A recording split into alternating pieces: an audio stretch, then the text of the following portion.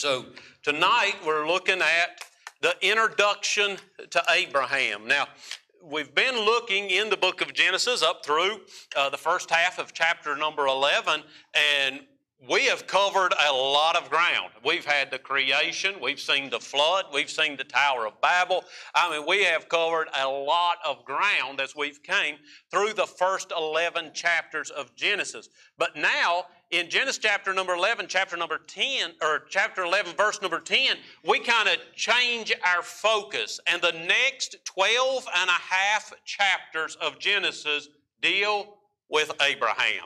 Here in 11 chapters, we have covered all this information, and now we're going to slow down, and for 12 and a half chapters, we are going to focus on Abraham. We looked last week at the account of the Tower of Babel, and after the Tower of Babel, we see that Moses turns his attention back to the genealogy. Now, if you remember the last half of chapter 10 and the last half of chapter 9 and all of chapter number 10, Moses was recording genealogies. He was recording families. He was writing names. This is what Moses was recording.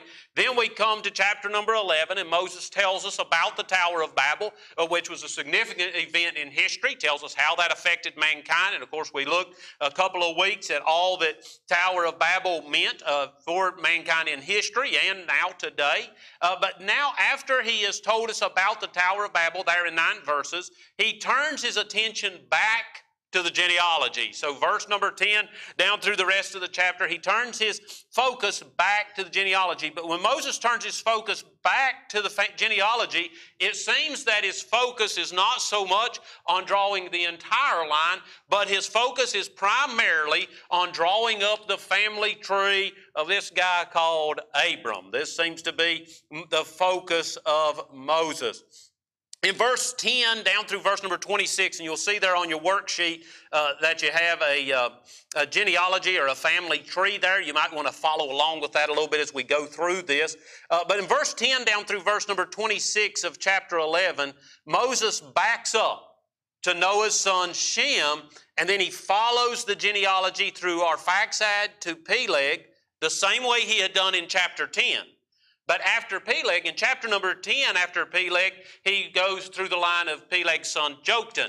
Here in chapter number 11, he turns his attention to Peleg's son Reu. So let's read in Genesis chapter number 11. We're going to start in verse number 10, and we're going to read down through this genealogy, and then we'll come back to the lesson and look at what the Lord has for us here in this introduction to Abraham. The Bible says in Genesis 11, verse number 10, and you know, this is very daring for me to just openly read a genealogy in front of y'all, okay? So be very forgiving.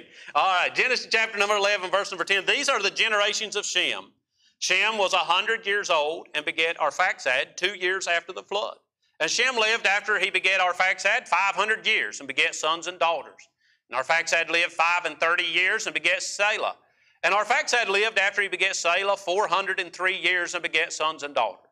And Salah lived 30 years and begat Eber. And Salah lived after he begat Eber 403 years and begat sons and daughters. And Eber lived 34 years and begat Peleg. And Eber lived after he begat Peleg 430 years and begat sons and daughters. And Peleg lived 30 years and begat Reu. Now, I'll just stop here and say, if you were to read this same account in Genesis chapter number 10, you'll see when we come to Peleg, it'll say Peleg begat Joktan. So we're changing directions here. He lived 30 years and begat Reu. And Peleg lived after he begat Reu 209 years and begat sons and daughters. And Reu lived 32 years and begat Serug. And Reu lived after he begat Serug 207 years and begat sons and daughters. And Serug lived 30 years and begat Nahor. And Serug lived after he begat Nahor 200 years and begat sons and daughters. And Nahor lived 29 years and begat Terah. And Nahor lived after he begat Terah 119 years and begat sons and daughters. And Terah lived 70 years and begat Abram, Nahor, and Haran. Now these are the generations of Terah. Terah begat Abram, Nahor, and Haran begat Lot. And Haran died before his father Terah in the land of their nativity in Ur of the Chaldees. And Abram and Nahor took them wives. The name of Abram's wife was Sarai. The name of Nahor's wife, Milcah, the daughter of Haran, the father of Milcah and the father of Iscah. But Sarai was barren, she had no child. And Terah took Abram his son, and Lot the son of Haran, his son's son, and Sarai his daughter-in-law, his son Abram's wife. And they went forth with them from Ur of the Chaldees to go into the land of Canaan. And they came unto Haran and dwelt there. And the days of Terah were 205 years, and Terah died in Haran. Let's go to the Lord in prayer. Father, we thank you for this day. We thank you for your goodness. Lord, we thank you that we have this privilege and this opportunity to come together to your house. And Lord, to take some time to, Lord, just dig into your word. And Lord, to understand the truths of your word. Father, Lord, as we look at this introduction to Abraham, Lord, a man who is so vital to the remainder of the Word of God, and even so vital to even the things that are happening today. Father, as we look at this introduction to Abraham, Father, I pray that you will help us, Lord, to maybe get a better understanding, Father, of the family of Abraham and those leading up to his calling, the things leading up to that. But then, Father, help us also to make application to ourselves. Father, as we look at this, I pray, and Father, we'll thank you for it. I pray, dear Lord, that you will be with the children's ministries downstairs. Be it Brother Aiden as he's teaching the children, be it Brother Kent as he's teaching the teens. Father, I pray that you will just bless and be with them. Thank you, Lord, for how you've blessed that ministry. Thank you for how it's grown. I pray, dear Lord, that you will bless those men as they minister. I pray as they plant the seed of the Word of God in the hearts of these young people, Lord, that they will take it to heart. And Lord, that it will affect them throughout their lives, Father, I pray. Thank you for your goodness. Thank you for the opportunity to be in your house. Bless us now, I pray, in Jesus' name. Amen and amen. So we see this line, and we stopped, paused, and we read, and we see this line of going towards Abraham. We've seen that after Reu was Serug, and Serug was the father of Nahor, who was the father of Terah. And after Terah, Moses seemed to pause, and he highlighted the three sons of Terah. Now, up until this point, he's just picking one son and moving on. But here he highlights the three sons of Terah, Abram, Nahor, and Haran. And each of these men are of great significance in what is to follow in the remainder of the story about Abraham. So we see here that Moses, in this genealogy, Moses establishes the messianic line of Christ from Adam to Seth, from Seth to Noah, and from Noah to Abraham. We have established the messianic line of Christ all the way through. God had promised a Messiah, and now we are introduced to the man who would birth the nation that the rest of the Bible hinges upon. We have came to a crucial point in the Word of God. The importance of Abraham is noted when we consider, as I said, that from here to chapter number 25, we are looking at Abraham. These chapters are dedicated to the life and pilgrimage of this man, Abraham. In verse 27 down through verse number 32, we're given a brief overview of the development of Abram's family tree and some considerations of his calling and following God. And so we've got the worksheet there on your, or the family tree there on your worksheet. And so if you look at that, we can see some notable people there on that genealogy. The first one that we see here that I want to point out to you is Terah.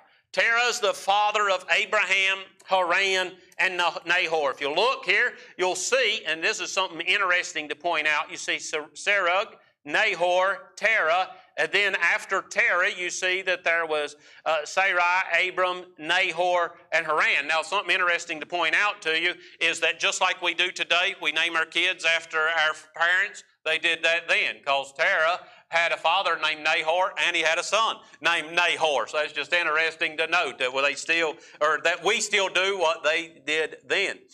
So we see here that Terah had these three sons, Abram, Nahor, and Haran. Now, the next person that we want to point out is Haran.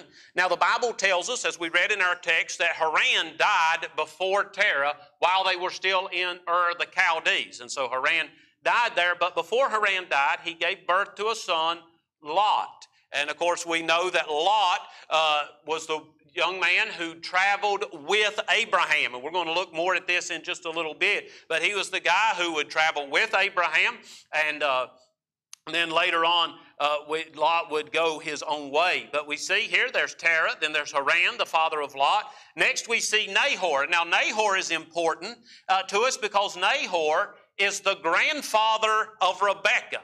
So now you remember that Abraham had Isaac, and Isaac married Rebekah. And so Nahor was the grandfather of Rebekah, and who was the wife of Isaac, and then Nahor was also the great-grandfather of Rachel and Leah, who were the daughters of Laban, who became the wives of Jacob, Isaac's son. And so you see how all this is tied together, and these men are important because it helps us see how this family tree ties together. And then the fourth notable person that we have here in our text is, of course, Sarai, the wife of Abram, who, as we find out later on in the Word of God, was actually the half-sister of Abram, which we see here that we've got some folks marrying their half-sisters, their nieces, and these things, but this was prior to God giving the law that forbade intermarriage. And so at this time, it was not against the law of God, and many times families would intermarry. And so this was actually very common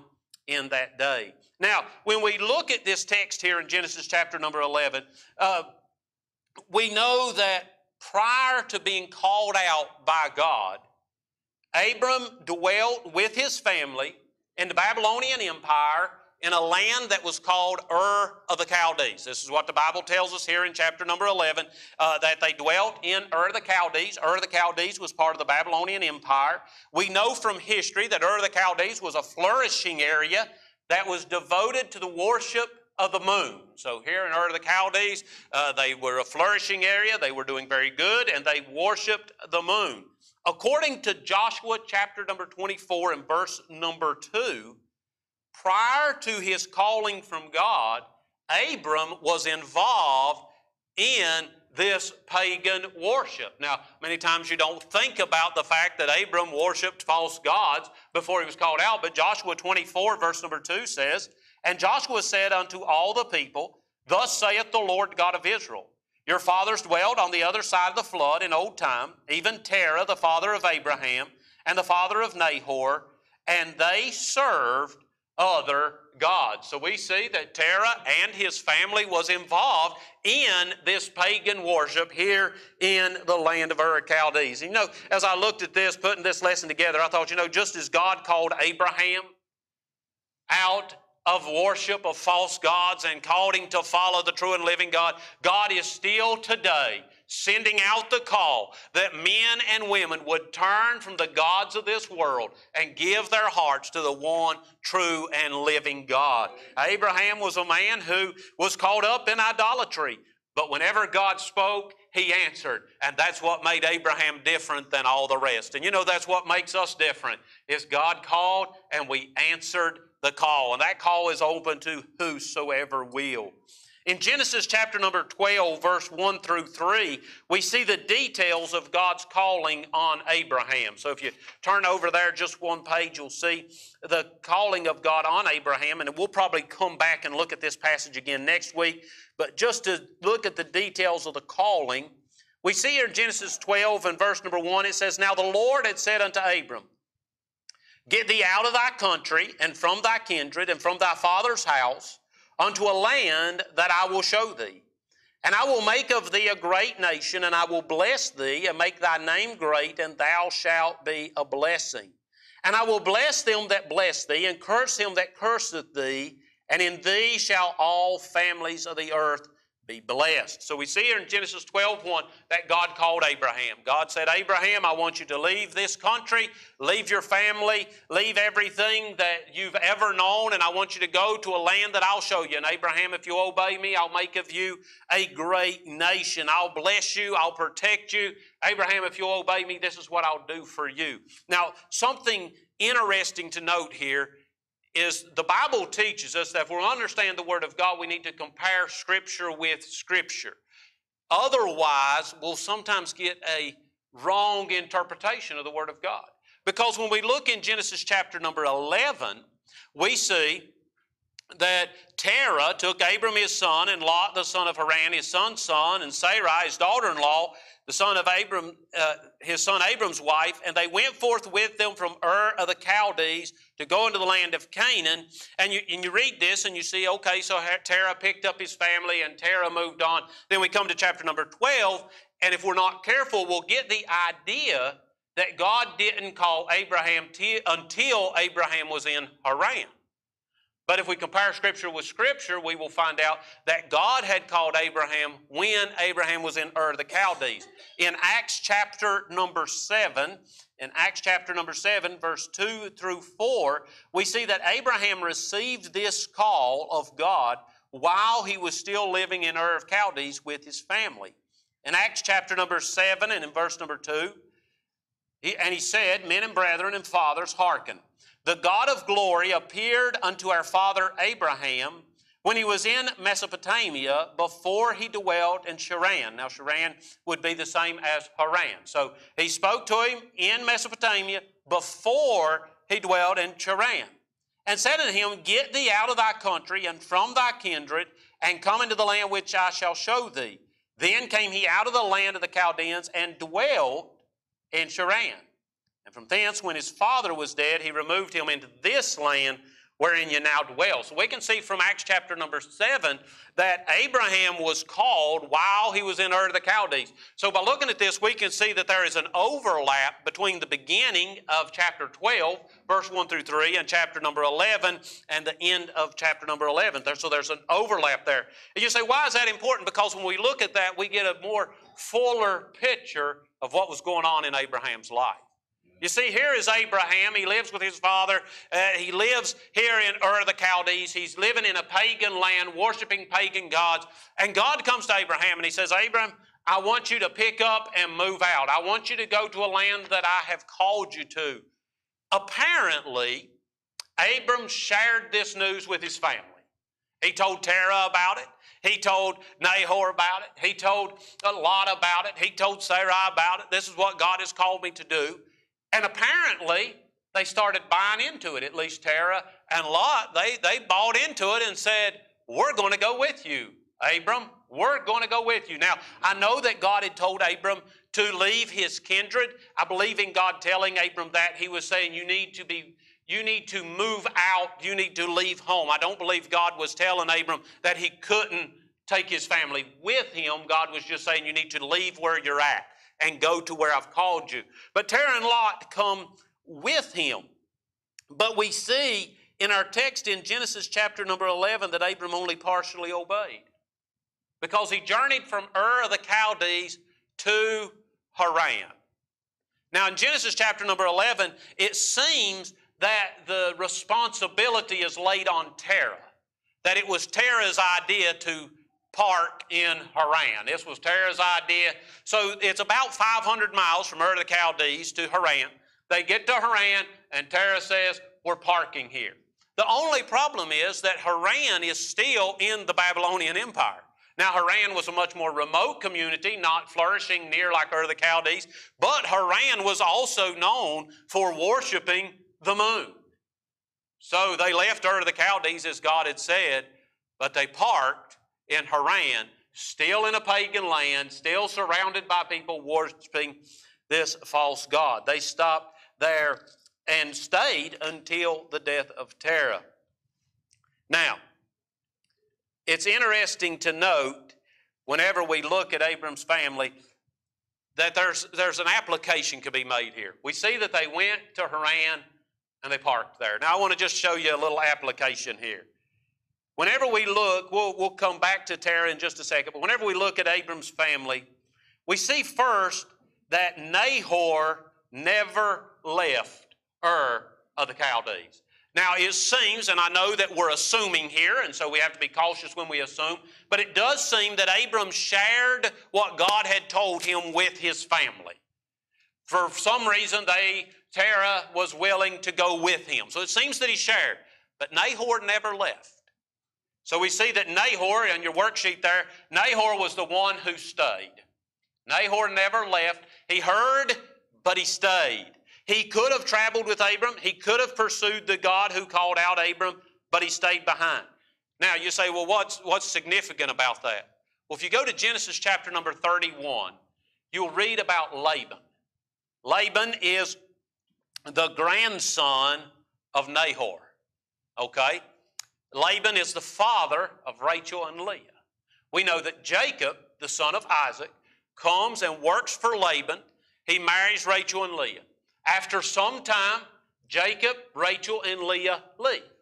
when they leave, Rachel steals some graven images that belong to Laban. Laban follows them, finds them where they've set up camp. Laban says, somebody stole my gods. And him and Jacob get in a big fight. Jacob says, whoever you find them with, you can deal with them. He looks. Rachel sits on the gods, hides them. All this stuff's in the Bible. If you think the Bible's boring, it's all in there. Rachel hides them and sits on them, tells Laban she's unable to get up. Laban can't find the gods. Jacob says, you should have never accused me. They part ways on very bad terms. Now, here's what I'm wanting to point out. Nahor could have left the Chaldees. He could have left the pagan worship, but Nahor stayed. And now we see Nahor's grandson and his great-granddaughter still worshiping false gods. You know what? When God calls to go, we need to go. I believe there are many people who miss what God has for them because we just want to stay. But we see that Nahor was the one who stayed. It's also eye-opening to realize that although Terah did leave with Abram, and we already looked at this a little bit, most likely swayed by Abram's account of what God had called him to do, that Terah did start, but Terah didn't stay the course because Terah became the one who stopped. We see that Nahor was the one who stayed, but Terah is the one who stopped. Terah started. He did better than Nahor. He stepped out. He began the journey. He had enough faith to start, but he didn't have enough faith to sustain. He believed enough to get going, but after 500 miles, his confidence had left. He just didn't know if he was buying into this anymore. He was the one who stopped. He parked his wagon in Haran. He was still there in the Babylonian Empire. He was still in a region that worshiped the moon. Nahor stayed behind. He never followed God. Terah stepped out, but he stopped following God. And if you read on, you will find that Lot, the son of Haran, continued with Abram for a while. Lot continued for some time. As we'll see as we continue through the story of Abram, we don't want to go into all the details now. Lot followed with Abram until he saw the plains of Jordan. And then Lot said, I would rather go enjoy the sensual pleasures of Sodom than to continue following the God of Abram. And we see that Lot became the one who strayed. Lot became the one who strayed. Each of these men had heard. Each of these men knew of God's calling on Abram, but each man fell short of experiencing what God had promised because they stayed, stopped, or strayed. You say, Pastor John, are you saying whether these men were lost or saved? I'm not really going that deep. You could apply it either way. I believe there are those who hear the call of God to salvation and never move, and therefore they never accept Christ. I believe there are those who hear the call of salvation, they become interested in the things of God, they try it out for a while, and then they burn out on it and never truly accept God. I believe there are those who maybe grow up in church, can quote Bible like you've never seen. They can tell you the doctrines. They can ask questions that pastors can't answer. They know it inside and out. But they are more attracted to the things of the world than they are the things of God, and they never truly accept Christ as Savior. I think all of these can apply to those who are lost, but I think all of these can apply to those who are saved. I believe they are those who God has called them to salvation, and after salvation, God's like, come on, I've got big things for you. And they're like, oh no, salvation's all I need, and they never go any further and never experience what God has got for them. I believe there are those who get saved, and God says, come on, I've got big things for you, and they step out to follow God. And they're like Peter. When Peter stepped out to walk on the water, they step out, but they see the waves, they see the trouble, they lose their faith, and they begin to sink, and they're like, you know what, God, I'm content just sitting in my pew. I don't think I need all that commitment. And again, they never experience all that God has in store for them. I believe there are those who are saved, who are following God, who are living for God, who see the temptations of the world and they leave following God to pursue the temptations of the world, and they cut short their life here on earth according to the Word of God, and they miss the blessings that God has in store for them. So I think that these three men could be examples of either one, but they are definite examples that when you stop short of what God's got for you, you miss the blessings. But if we continue to look, we see in Acts 7 and verse number 4, which we read a minute ago, and Genesis 12 and verse number 4, that after Terah's death, Abram said, Sarai, God told us to leave. I know we stopped here with Dad. The Bible doesn't tell us whether God approved or disapproved of Abram stopping. It could have been because of Terah's health. We do not know the reason exactly. But after Terah's death, Abram said, Sarai, God called us to go, and it's time we pack our wagon and we head out again. And Abram took off again. And you know, as we read the story of Abram, as you'll see as we go through this, Abram was anything but perfect. He made some pretty big mistakes. He did some stuff that, I'm telling you, makes it hard to respect him if he weren't the man that God said he was. I mean, whenever you just deny your wife and leave her at the hands of Egyptian armies, this isn't much of a husband. I'm telling you, this guy, he's got some serious problems. Abram made some huge mistakes. Abram wasn't perfect. But Abram had one thing that was different from all the rest of his family. Abram remained faithful to God. The Bible says in the book of Proverbs that a just man falleth 7 times, but he riseth yet again. I had someone ask me here a while back, they asked me, they were asking about the assurance of their salvation. And they said, but what about when you fall? And I said, did you get back up? Oh, yeah. I get up and I keep trying, but I fall. What? And I said, the Bible says, the Bible doesn't say that a just man doesn't fall. It says that a just man riseth up again. And if you are of the character, if your life has been of the character that yes, you've made mistakes, yes, you've stumbled and fall, but every time you get your heart right with God and you get back on your feet and you continue following God, that is faithfulness. Abraham made some big mistakes, but one thing that was characteristic of Abraham, he got back up. Terah fell and he stayed. Lot fell and he strayed. Abraham fell, but he got back up. Over and over again, Abraham stayed faithful. Abraham believed God. And because of that, Abraham became known as the one who succeeded.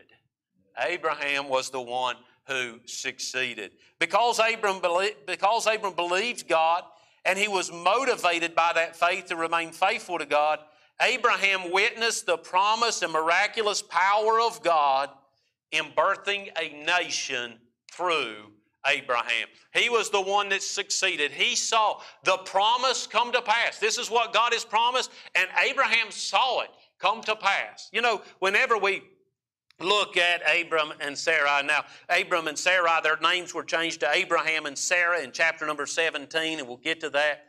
But Abraham and Sarah are a remarkable picture of the tendency of God to work outside of the expectations of man. God specializes in working outside of our expectations. We can't help ourselves. Whenever we're trying to figure out how God's going to do it, if we're trying to figure out who God's going to use, we have certain circumstances. We have certain types of people that we look to. Oh, this person's got skills and talents. This person's got gifts. This person has these abilities. Yes, this is who God will use. And many times God will take the person you least expect and do great and mighty things with them. This is who God is. And Abraham and Sarah are a great example of God's tendency to do this. Abraham was chosen to be the father of a nation. And the first thing the Bible tells us about Abraham's wife is that she was childless. I mean, when you're going to be the father of a nation, that's a poor choice. I mean, that's just, you're starting off bad right here. But Sarah was childless. The first thing the Bible tells us about her. Abraham and Sarah were the least likely people to be able to build a nation. But God's ways are not our ways. And by calling and blessing a barren couple, God made it clear that the nation of Israel was His work. He made it clear that this was something He had put His hand on. Man can't take credit for this because it couldn't have even been started outside of the miraculous hand of God. God showcased His greatness and His power and His glory in using Abraham and Sarah. You know, the next time the devil jumps on your back and tells you that you're not able or you're not qualified or you don't have what it takes, just tell the devil that makes you more qualified because that's the kind of people God likes to pick. That's the type of people God likes to use. So as long as the devil's on your shoulder telling you you're not qualified, if you interpret that through God's lens, he's really being a cheerleader. He's cheering you on because this is who God wants to work through. There was no question that the nation of Israel was a work of God because God started with Abraham and Sarah. Whenever we look at the previous lessons and the first part of chapter number 11, we were looking at the Tower of Babel, we see a comparison between man's attempt to build a nation and God's attempt to build a nation. At the Tower of Babel, we see that man depended on large numbers. They depended on powerful people. This is how we're going to make a nation. There's a lot of us. We're going to stay together. We've got this earthly product. We're going to combine. We're going to build a nation. God started with two people who weren't able to have children. Completely opposite. The people at Babel endeavored to make a name for themselves. They said, we're going to come together and build this tower and we'll make a name for ourselves. God said to Abraham, you leave it to me and I'll make you a great name. You just leave it in my hands and I will make you a great name. The project at Babel was based on the wisdom of the world. They based what they were going to do on what they had, the knowledge that they had garnered to that point. They said, we're going to be able to accomplish all this because of all that we've learned and all that we know. They based it on the wisdom of the world. Abraham and Sarah, they simply had to trust what God had said. They really had nothing else to go on. All they could do was say, God said this was what was going to happen. Now the Bible tells us, and I'm getting ahead of myself here, getting into next week's lesson, but the Bible tells us that when they left Haran, Abraham was 75 years old. Sarah's barren. God said, I'm going to make a great nation out of you. When Abraham was 99 years old, God said, all right, now it's time. You know what? They could do nothing but trust God. There was no sign. There was nothing that indicated that they were going to have children. There was nothing that indicated that this was going to work out any other way. All they had to go on. Now, Abraham made some mistakes, and we'll look at those. But all they could do was trust God. God said, we're going to make a nation out of you. And God did what He said. The Tower of Babel was built in the energy of the flesh. The Tower of Babel was motivated by the pride of man. But the nation of Israel was built on the grace and power of God in spite of human weakness. God said, I'm going to take these two people, incapable, unqualified, the wrong people for the job, and I'm going to build a nation. The people of Babel said, we've got everything we need. Look at who we are. And they failed. And God said, you leave it to me, and I will build a nation. The Bible tells us in Hebrews chapter number 11, verse 8 through 10, talking about Abraham. It says, by faith Abraham, when he was called to go out into a place which he should after receive for an inheritance, obeyed. And he went out, not knowing whither he went. By faith he sojourned in the land of promise, as in a strange country, dwelling in tabernacles with Isaac and Jacob, the heirs with him of the same promise. For he looked for a city which hath foundations, whose builder and maker is God.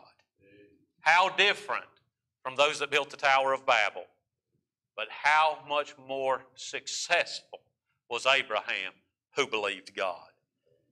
You know, if we learn nothing else from the life of Abraham, and we'll be looking a lot at Abraham over the next few weeks, if we learn nothing else, we should learn this, oh, that we might be like Abraham and reject the wisdom of this world and follow hard after the principles of the Word of God.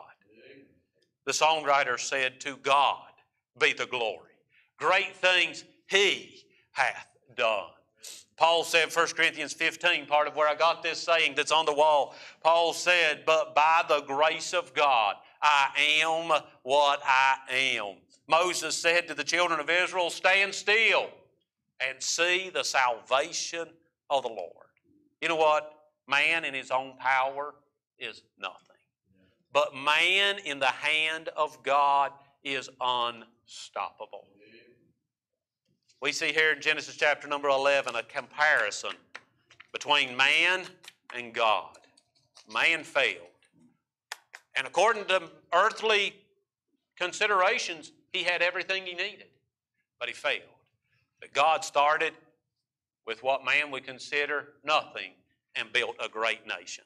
If we learn nothing else from this lesson, we learn this, that God's way is the best way. Amen. I hope that's a blessing to you this evening. I definitely enjoyed putting it together, so I hope you enjoyed listening to it. Amen. All right.